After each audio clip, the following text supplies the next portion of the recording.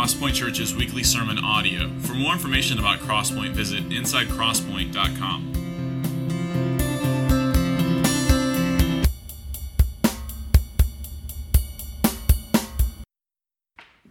Good morning. Brad is not with us this morning, and this is honestly probably the most difficult thing I've had to word all morning, because I know what will happen. If I don't say this carefully, some of you are going to panic. So hear me now when I say Brad is guest preaching at a church in Atlanta, Mount Vernon Baptist Church. He was invited by a friend, Aaron Menikoff, who is and will remain the pastor there, asking Brad to come and speak and encourage the saints in Atlanta. Don't worry, deep breath, exhale, inhale, all that. All right, I'm here this morning. My name is Robert. I'm one of the pastors of the church, and we're glad you're with us this morning. We're taking a break from Romans today. We're going to be in Acts, the book of Acts. In particular, we're going to be in chapter 6, verses 1 through 7. It's a short little story in the life of the early church, but it has ramifications for us today, as the Bible tends to do. While you're turning there, well, I'll tell you what, let me just pray for us. We'll do that. Father, we thank you for your word. I'm aware in this moment of how ill-equipped I might be, and how worthy you are to proclaim this message faithfully. I pray that you give me grace, that you give us all grace as we gather around your word. I pray that you would feed your sheep this morning, that you would nourish our souls, and that we would come away from this place with a deeper appreciation for the gospel, for the work that you've done to redeem sinners.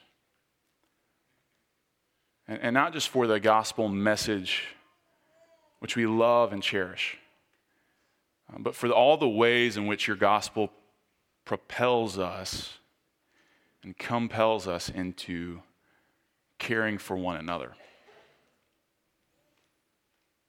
So be with us now by your Spirit, we ask in Jesus' name. Amen. Acts chapter 6, 1 through 7. To give you a little background, the book of Acts, if you're not familiar, it's the story of the growing of God's church. Following the Gospels, Jesus commissioned his disciples, if you remember, telling them to go starting in Jerusalem, where the epicenter of this growing faith, and then proceed to the outskirts of town, to Judea, to Samaria, and finally to the ends of the world. Where we are in Acts, which tells the story of the gospel spread, we're still in Jerusalem. We're still in Jerusalem, and if you're not familiar with your human geography, Jerusalem is it's a hub of Judaism. And perhaps you may not realize that there's more than one kind of Jew in the Bible. Maybe you're thinking of like the Pharisees and the Sadducees, and those are more political or theological, doctrinal groups that have split over reasons more along those lines. But this story today doesn't pay any attention to that. Instead, it focuses on the differences, I guess, between two types of Jews that are split more along cultural, even possibly ethnic boundaries. And so you have two groups, the Hellenists, who we'll read about. The Hellenists primarily speak Greek. They're Jews. They're not Gentiles. They're Jews. They know the law. They cherish God's word. But in an area of the world where Roman rule has so altered the landscape, they found it best, for various reasons, to speak Greek, to speak the language of the people. There are other types of Jews, though, the Hebrews, as they're called, who don't speak Greek. They speak Aramaic. Now, the Old Testament's written in Hebrew. It's a different language from that. But they're more traditionally linked to Jewish custom and culture and so on. And so we have these two groups who are now coming to faith in Christ. So when I say they're Jewish believers, what I mean is they're not Jews first. What I mean rather is that they have a Jewish background, Jewish upbringing, and they've come to faith. They've come to turn and trust fully in Jesus as the Messiah. And these two groups are now being put together into God's church. Into God's church.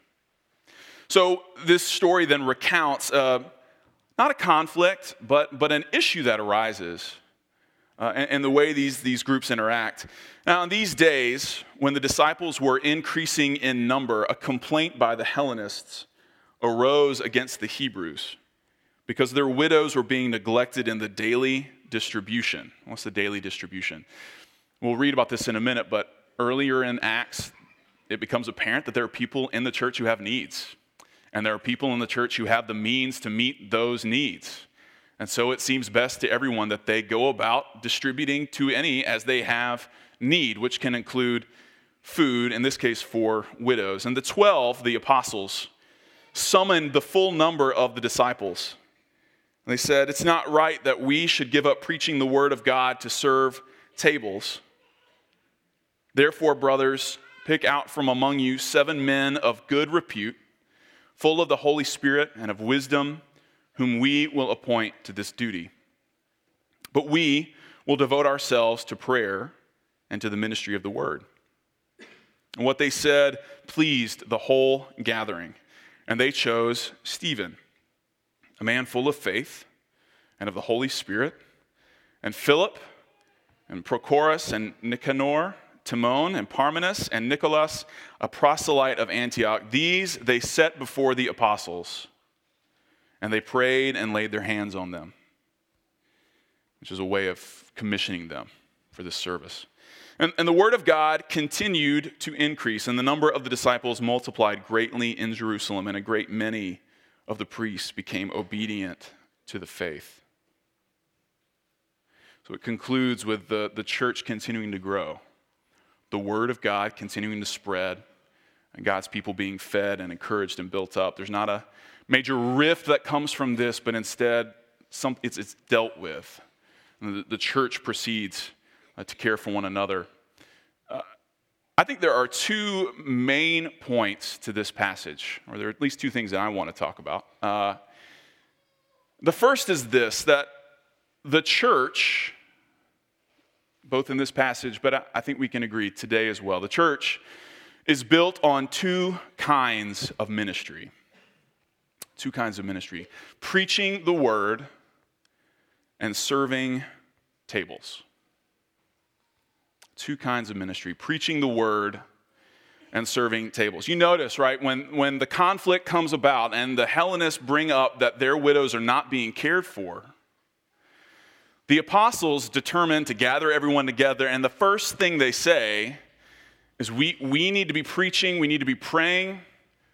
We can't devote ourselves to caring for this need like we need to. We need to appoint men who will do this faithfully and well. And the men they appoint, if you didn't notice, their names aren't your typical sort of Hebrew Jewish names. These are all Greek names. They deliberately set out to find men who they know will relate to and understand and literally be able to speak with these women. But it presents us with a question. Is there a conflict? Is there a necessary conflict between preaching the word and serving one another? Is there a conflict? The apostles, they say it's our task to preach and to pray. Let's find some who will serve. Is that presenting us with a dichotomy? Now let's be clear, right? The apostles, they fill a very unique role in the history of the church. We don't have apostles today. The apostles, these are men who witnessed the resurrected Christ. They were commissioned by Jesus to go forward with all that they had seen and heard from him. So their role is not insignificant. When they say it's our task to preach and to pray, it is very uniquely their task. Even within the history of the church, it is their task to preach and to pray. But I think one thing that would help us to navigate this passage is to realize that it is these same men tasked with preaching and praying who tell everyone to stop and let's figure out a way to ensure that those among us who have been overlooked are cared for. The conflict that we might assume is there is really only on the surface. Because the ones who are doing the preaching and praying and who value it most are the same ones who make serving within the church their highest priority. Not only that, it's not like these men are not going to serve or that they're somehow immune to it. Is preaching the word more important than serving one another? Is preaching the word, is understanding good doctrine, is maybe hearing the word, receiving the word, is that more important and more valuable to you than serving one another, than caring for one another and meeting the needs that we all have? You know, it's a common thing that I'll hear and the other pastors will hear, and I understand the sentiment, and it's encouraging. Where people will say, we love the preaching here. We love the preaching at Crosspoint. This is what drew us to the church. We want to hear the word of God preached, and we want to hear the gospel, and we love to hear the preaching. We love Sunday mornings. That's a common thing, and it's an encouragement, like I said. And it's true. We want to be about and celebrate the preached word of God. What we do on Sunday morning is maybe the most important thing that as a church we do when we gather together and hear the word proclaimed. But you need to know that preaching and hearing good sermons and sometimes bad ones, preaching and all of that, without serving, it renders this place a lecture hall and not a church. If all you're here for and all you value about the people of God and the gathering of God's people is consuming the Word of God, you might be better off going to the Rotary Club than coming here. Because that's not all that the church was designed to be. It's not all that the church is designed to do. And not only that, but you might actually misunderstand the word of God that is being preached, if that's the case. Preaching isn't greater than serving, and in fact, it seems that there's a false dichotomy, maybe even in our own age, between serving and preaching, that the word of God, that the gospel is more important than the way we live the gospel out and serve and care for and love one another. But I would like to point out that serving, even in this example and throughout the New Testament, serving is both physical, meaning physical needs, and spiritual. You may think, well, the gospel, that's the spiritual thing. That's what's most important. How we care for one another, how we hear one another and serve one another is secondary to that. But I'm telling you that they go hand in hand.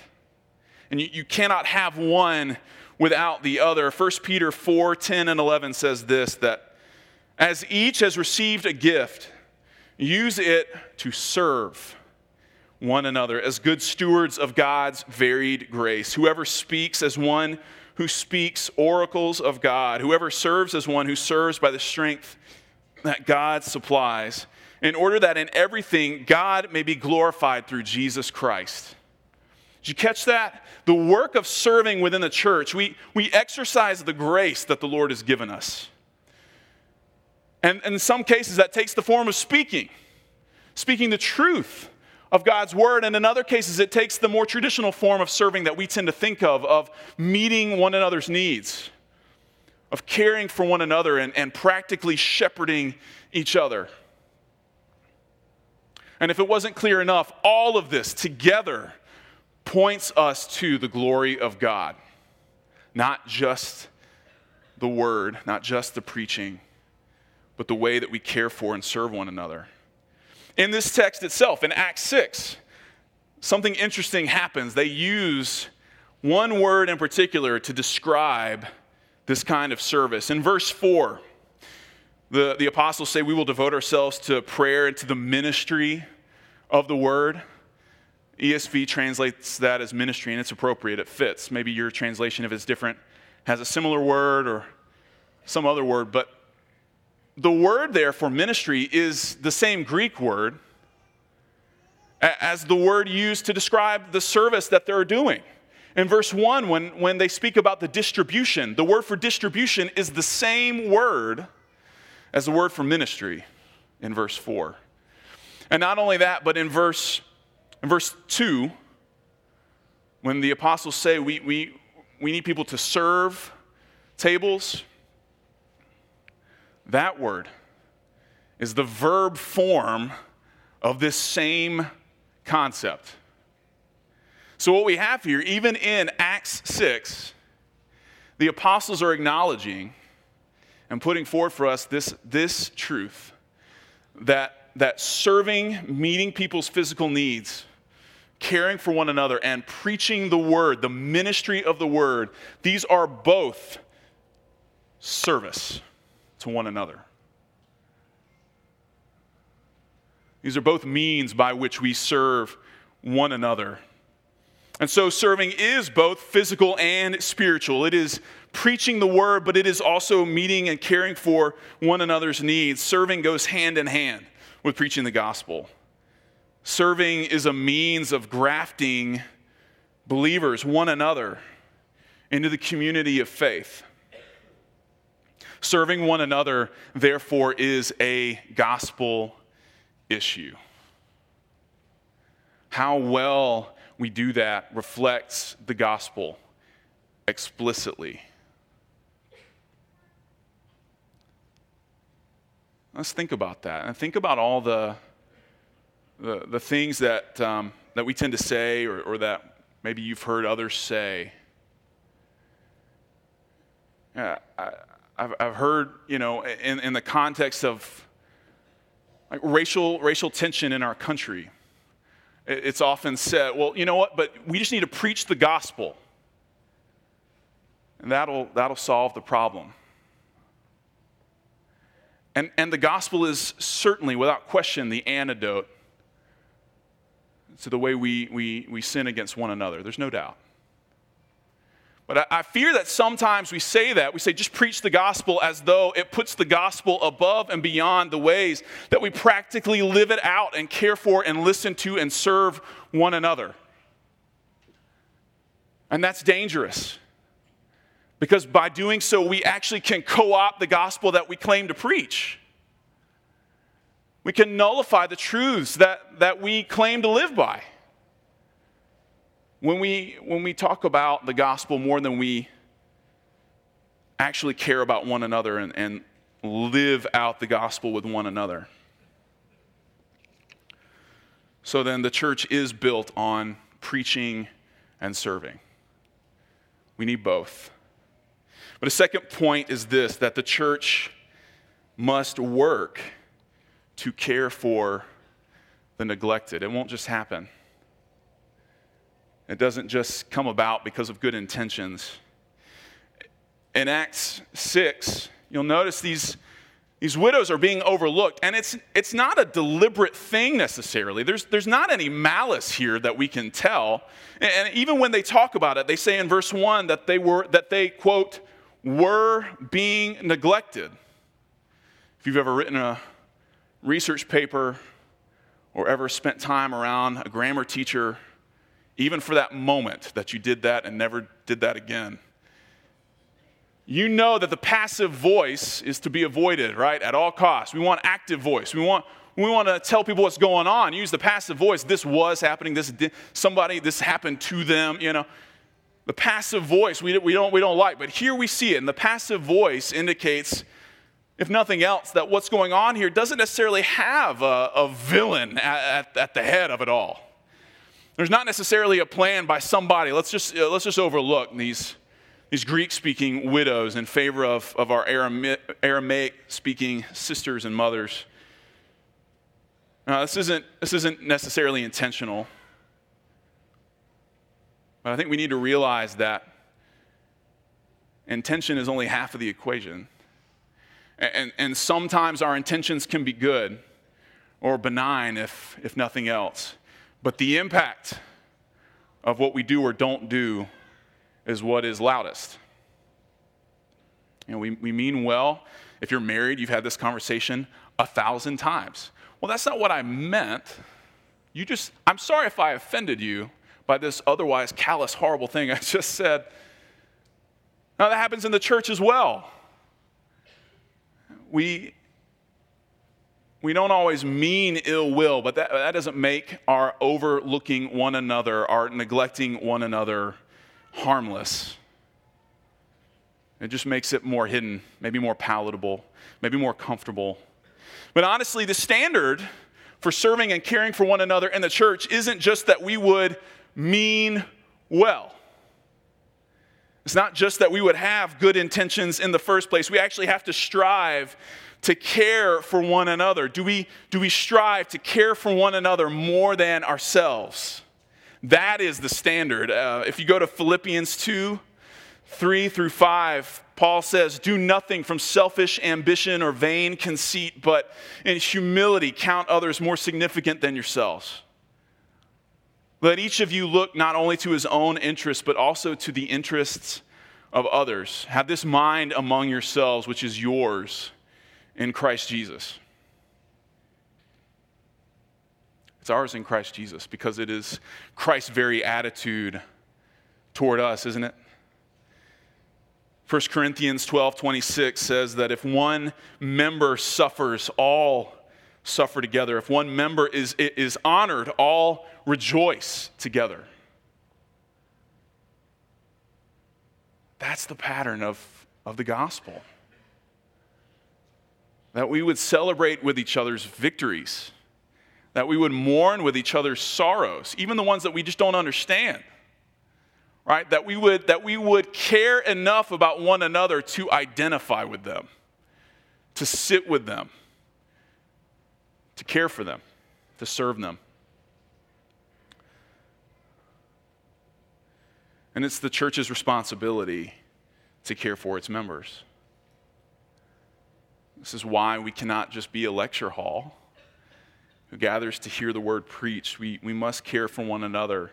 I love this passage because in it we see the apostles setting up this ministry, if you will, this initiative, a decision. We need people in charge of this to make sure that it happens. And you notice how the apostles, they don't feel like they need to legitimize it by being in charge of it themselves. No, not only that, but the men that they pick from among them. These are members of the congregation. These people they are part of the community of faith. These men that they choose. It's not that they're the sole people responsible for serving within the church. It's rather that they are the head people. They're to set the example. They're to lead the way. They're to make sure that nothing is left undone. That's their role, because in the end, it is the church's responsibility, not just the pastors, but the church collectively as a body. It is our responsibility to care for one another. Ephesians 4:11-16 says that God gave the apostles, the prophets, the evangelists, the shepherds, and teachers to equip the saints for the work of ministry, for building up the body of Christ until we all attain to the unity of the faith and of the knowledge of the Son of God, to mature manhood, to the measure of the stature of the fullness of God, so that we may no longer be children, tossed to and fro by the waves and carried about by every wind of doctrine, by human cunning, by craftiness and deceitful schemes. Rather, speaking the truth in love, we are to grow up in every way into Him who is the head, into Christ, from whom the whole body, joined and held together by every joint with which it is equipped, when each part is working properly, makes the body grow so that it builds itself up in love. Now that starts with the apostles and these gifts that we might associate more with teaching and preaching the word. And like we've been saying, the word is so central to all of this, because without the gospel, we have no motivation. We have no driving force. We don't know what it is we're doing. and we're not actually loving or serving Christ. But when those pieces are in place, when the word is faithfully preached and proclaimed, and when the people of God hear it and they receive it and they live from this understanding of God's grace toward sinners, it results in the building up of the body. It results in the very practical outworking by which we care and serve and minister to one another. This is the church's responsibility to care for those who are prone to being overlooked, maybe, to care for those that we are prone to neglecting ourselves. Let's pause for a minute and think, who are you prone to overlooking? Who are you prone to neglecting?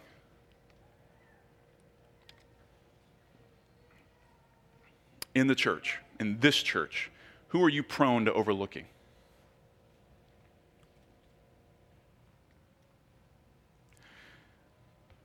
This is a question we always need to be asking ourselves. The gospel compels it, doesn't it? Who are we overlooking? I put together a list of people that I think maybe we as a church are maybe prone to overlooking, prone to neglecting. And remember,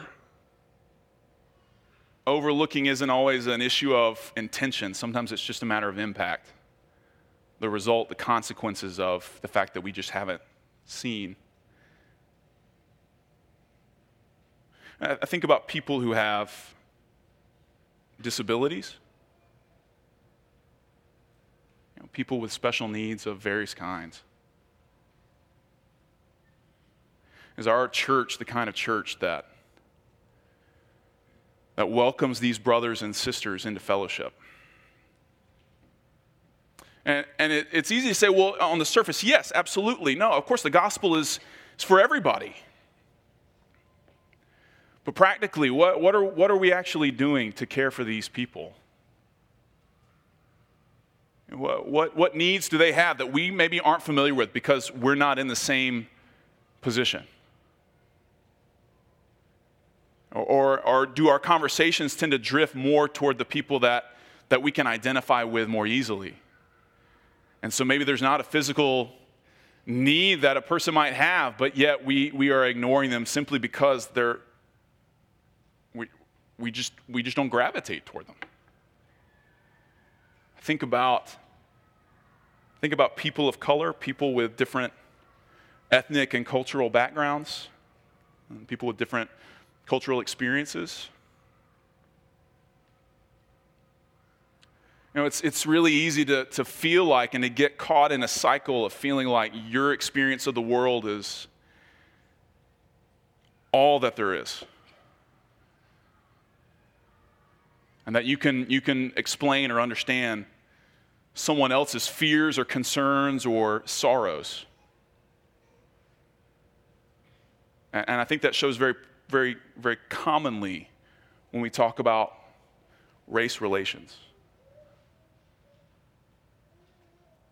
But brothers and sisters, the way we care for one another cannot be limited to us telling those who aren't like us what their situation is, as though we understand. But rather, it requires us, especially if you're in the majority, which at Crosspoint, I think you can oftentimes feel like maybe we're a bit more homogenous than we are. But you feel like everyone's got the same understanding of things as you, and it's just not true. How will we listen to and care for our brothers and sisters of color? How will we do it? The solution isn't just to preach the gospel. That has to be lived out. It has to be fleshed out. I think about widows, women in our church who are socially maybe more vulnerable than others. And recently we've started a ministry. Bill Harrison, one of our elders, has put together a ministry specifically with the purpose of caring for women in this church who need help around the home or whatever, you know. And on that note, I think about single moms who are working to raise children, provide for them, and follow the Lord faithfully. And what are the ways in which we're just oblivious to the needs that she might have? Think about children in our church and the importance of children's ministry and what a ripe harvest field is here in our own midst, that because we love the preaching, we refuse to go into the harvest for. I don't mean to step on toes. I really do not. But the gospel that we believe should push us, right? Should push us into deliberately, actively seeking out those that we otherwise would never interact with. And for many of us, for too many of us, that includes our own children. But we've covenanted together as a church body to care for one another, to care for one another's kids, to point them to the gospel in a way that they can understand when they won't listen to their own parents. Think about single, middle-aged adults who we just kind of assume everything's fine. They don't have any concerns or worries or doubts or fears. They're moving along. They're managing.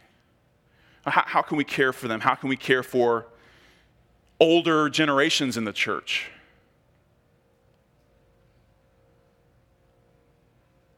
How can we care for people who are quiet or socially unconnected or shy?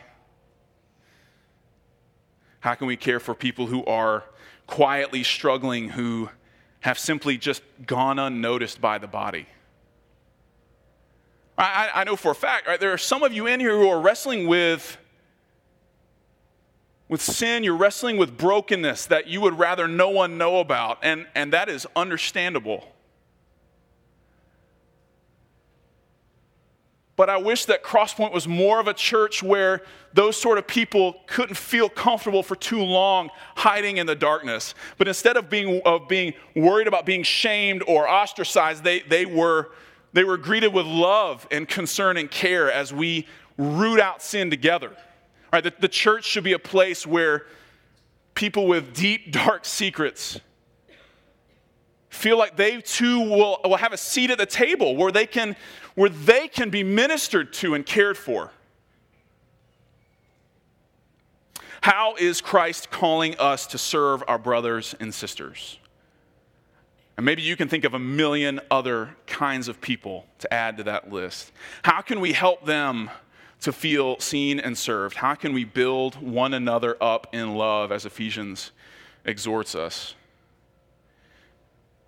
I think, first of all, and this is just seems like common sense, but I think we need to know people, right? We need to know who is here. We need to know who it is that we don't know. And some of the best ways to find out and to meet people and to get to know others is to simply show up. Not just on Sunday morning, but member meetings. We roll out new members every 2 months. It's ripe fruit for you to say, oh, I know these people now, or at least I know their names, I know their faces, and I can reach out to them, I can grab them, I can take them to lunch, I can pray for them, I can encourage them, I can know who they are, instead of on Sunday morning just walking past because you don't really know anybody. If you're a member of this church, you need to be coming to member meetings. If for no other reason, then it is very difficult to practically serve one another if you don't know who the one another is. Midweek fellowship, we meet periodically throughout the year on Wednesday nights. We go through the Word, and not only that, though, we pray for one another. We go over real prayer needs within the life of the church. Small groups, community groups. We don't have nearly enough of them. If you want to be a leader, please let me know. But small groups are a place where you can go and you can be known. And can I just tell you how important it is to be known for your own soul?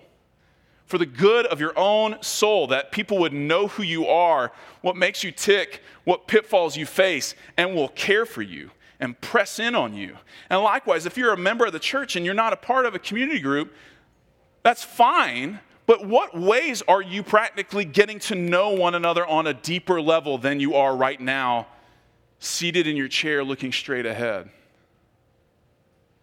Right, we have so many means available to us to get to know one another. We should avail ourselves of them. And likewise, then we should go to our brothers and sisters who we may be tempted to overlook, and we should listen. We should bring them to us. We should show hospitality to one another, more than just inviting them into your home, but actually showing welcome. Will people feel welcome and received in your home and not just tolerated in the church? The standard for serving and caring for one another, the standard for preaching the gospel in the life of the community of faith is not that we would just bear with one another, that we would just accept one another and try to find the positive. No, the standard is that we would delight in one another. 1 Thessalonians 2:19 and 20 says, "What is our hope or joy or crown of boasting before our Lord Jesus at his coming? Is it not you? For you are our glory and joy." You are. You are. You are my glory and joy.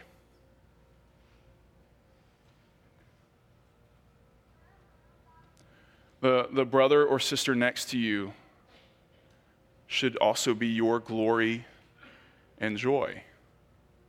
Not because we worship one another, not because we idolize one another, but because by looking at one another, we are reminded of the greatest thing that is true of us, which is that Jesus Christ has loved us, given his life for us, redeemed us from the pit, and brought us into fellowship and into a family with one another.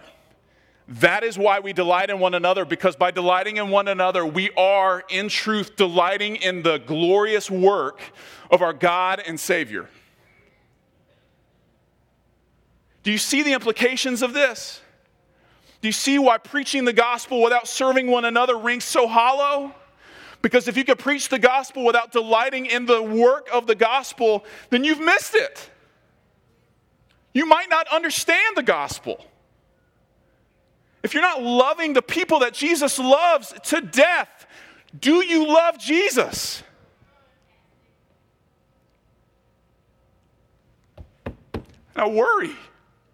And I'm afraid that there are some among us who may feel like they are not loved or cared for. And how will we care for them? How will we show them the gospel? How will we live it out?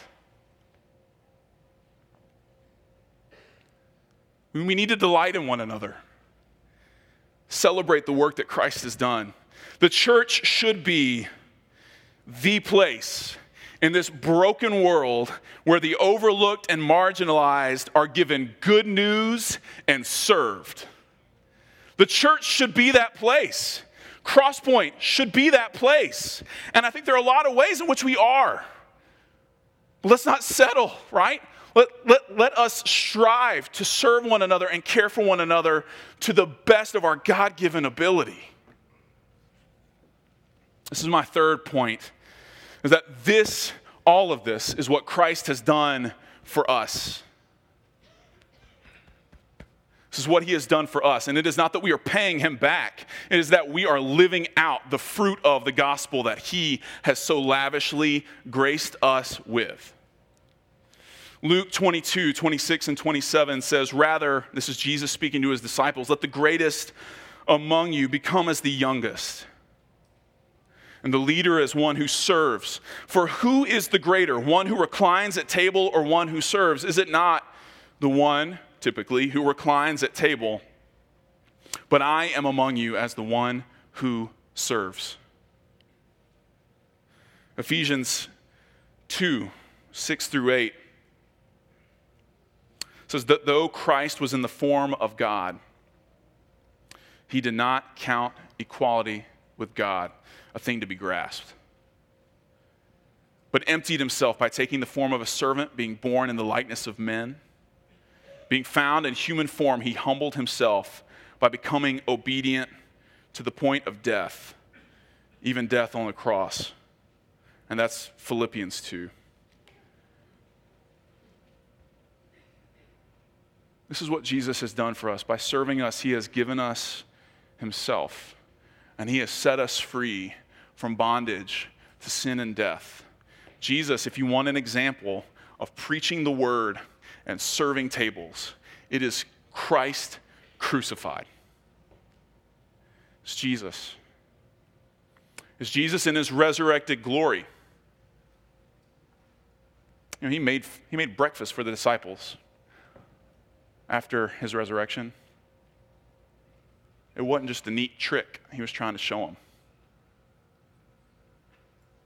No, we show who Jesus is. We show the power of the gospel when we care for those who are neglected. When we were neglected and overlooked, it was Christ who saw us, loved us, and served us with his very life. He overcame all of our brokenness and sin, and he calls us his brothers and sisters. So let us imitate him, and let us trust in him alone for friendship and fellowship with God. Let's pray.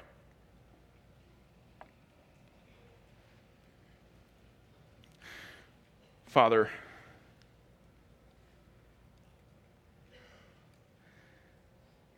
I am aware that within our midst, within our church, are brothers and sisters who, for whatever reason, have been neglected by the church in the past, or maybe even right now feel as though they are themselves being overlooked. I pray that we would make this right. That we as a church family would, more than simply acknowledge one another's presence, we would delight in one another. And not in a worldly way, not just delighting in people for the sake of it, but delighting in people knowing the work that you have done to display your love to even them, just as you have for us. Help us to be mindful people. Help us to be people acutely aware of our own propensity to gravitate toward people who are just like us, who look like us, or who are in the same socioeconomic status as we are, or go to the same school, or speak the same language. Help us to get beyond these categories that hem us in and prevent fellowship. Lord, I pray that Crosspoint would be a church that is a harbor, a refuge for the least of these. I pray that Crosspoint would be a place that preaches your word and serves one another with such fervency and such zeal that the world outside, our city, our state, our country would be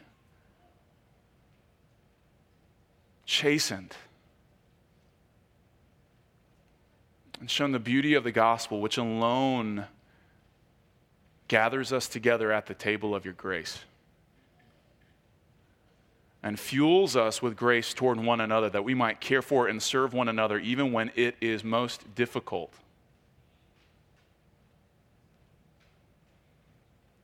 Lord, we say this, we pray this because we are so thankful And I pray even more acutely aware of the ways in which you have loved and served us when we were ourselves on the margin. We were dead in our sins, and you gave us life through Christ because of your love. Lord, help us to be like him. Help us to serve your bride, to serve your people out of love for Christ, not to repay, but to exercise the gifts that you've given us, the gift of this good news.